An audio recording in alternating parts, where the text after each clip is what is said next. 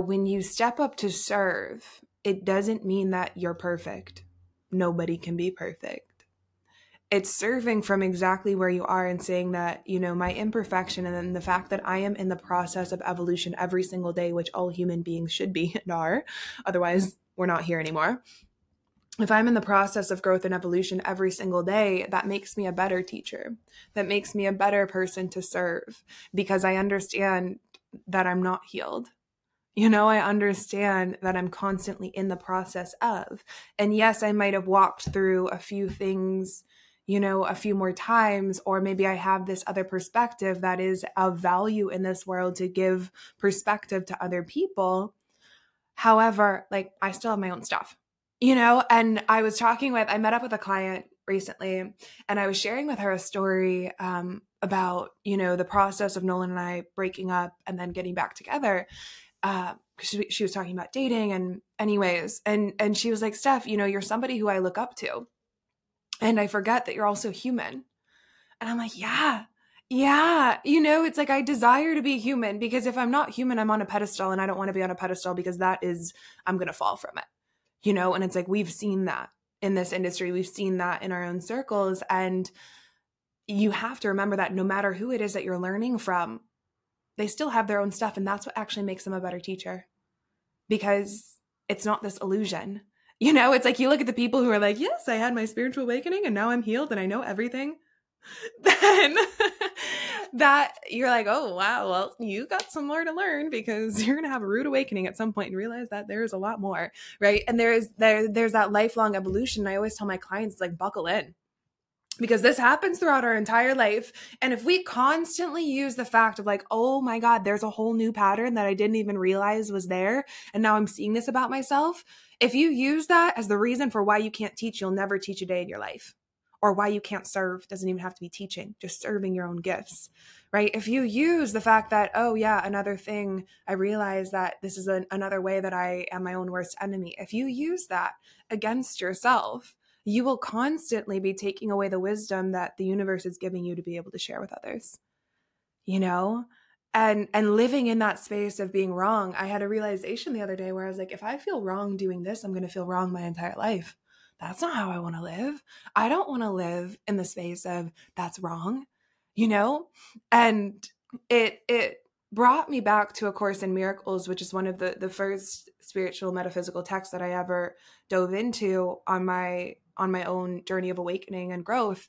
And I was reading a part, and I can't remember the exact words. They were saying basically miracles are like breathing, that miracles are the truth of our world and of this life, that there's constantly magic around. And I look at the nature that's around. That's a freaking miracle. That the trees sprout out of the ground and have these most incredible leaves that are all geometric looking and somehow source their food from the earth. And then the earth provides more food. It's insane. It's an actual miracle. Us being here, this is an actual miracle.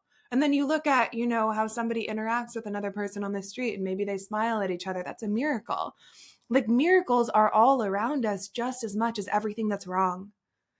And for the high achiever who's so good at finding a challenge and creating a solution, that's an incredible part of your mind.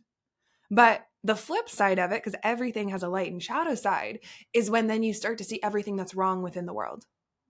Everything that's wrong rather than all of the miracles, right? And it creates that dysregulation within your nervous system where when you create from everything is wrong, that's one way. I feel like the masculine can do that a little bit easier.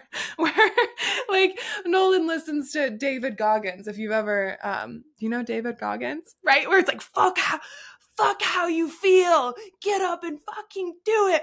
Yeah. Which I love it.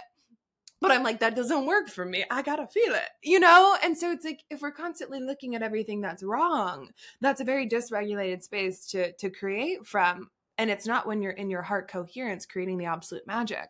And so you have to be willing to get to that place of deep surrender which then opens you up to the miracle of life that's around you. And it could be in the smallest thing. It could be in the sun shining. It could be on your, in your feet, on the grass. You and I cry with trees all the time. Like, it can be in the smallest things that you open to the miracle that is this life. And you start shifting your perspective into, how can I see the good that is all around me? How can I see how life is always working out for me? How can I see how I am safe and protected more than I've ever been? How can I see all of that in life around me? Create from that place.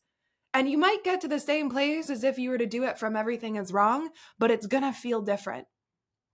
And people are going to resonate with it so much more in a different way than if you're creating from the space of it being wrong.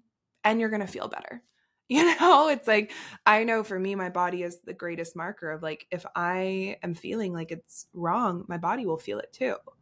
If I'm feeling like there's miracles and I'm safe, then my body will feel it too, and that can be the marker for it all.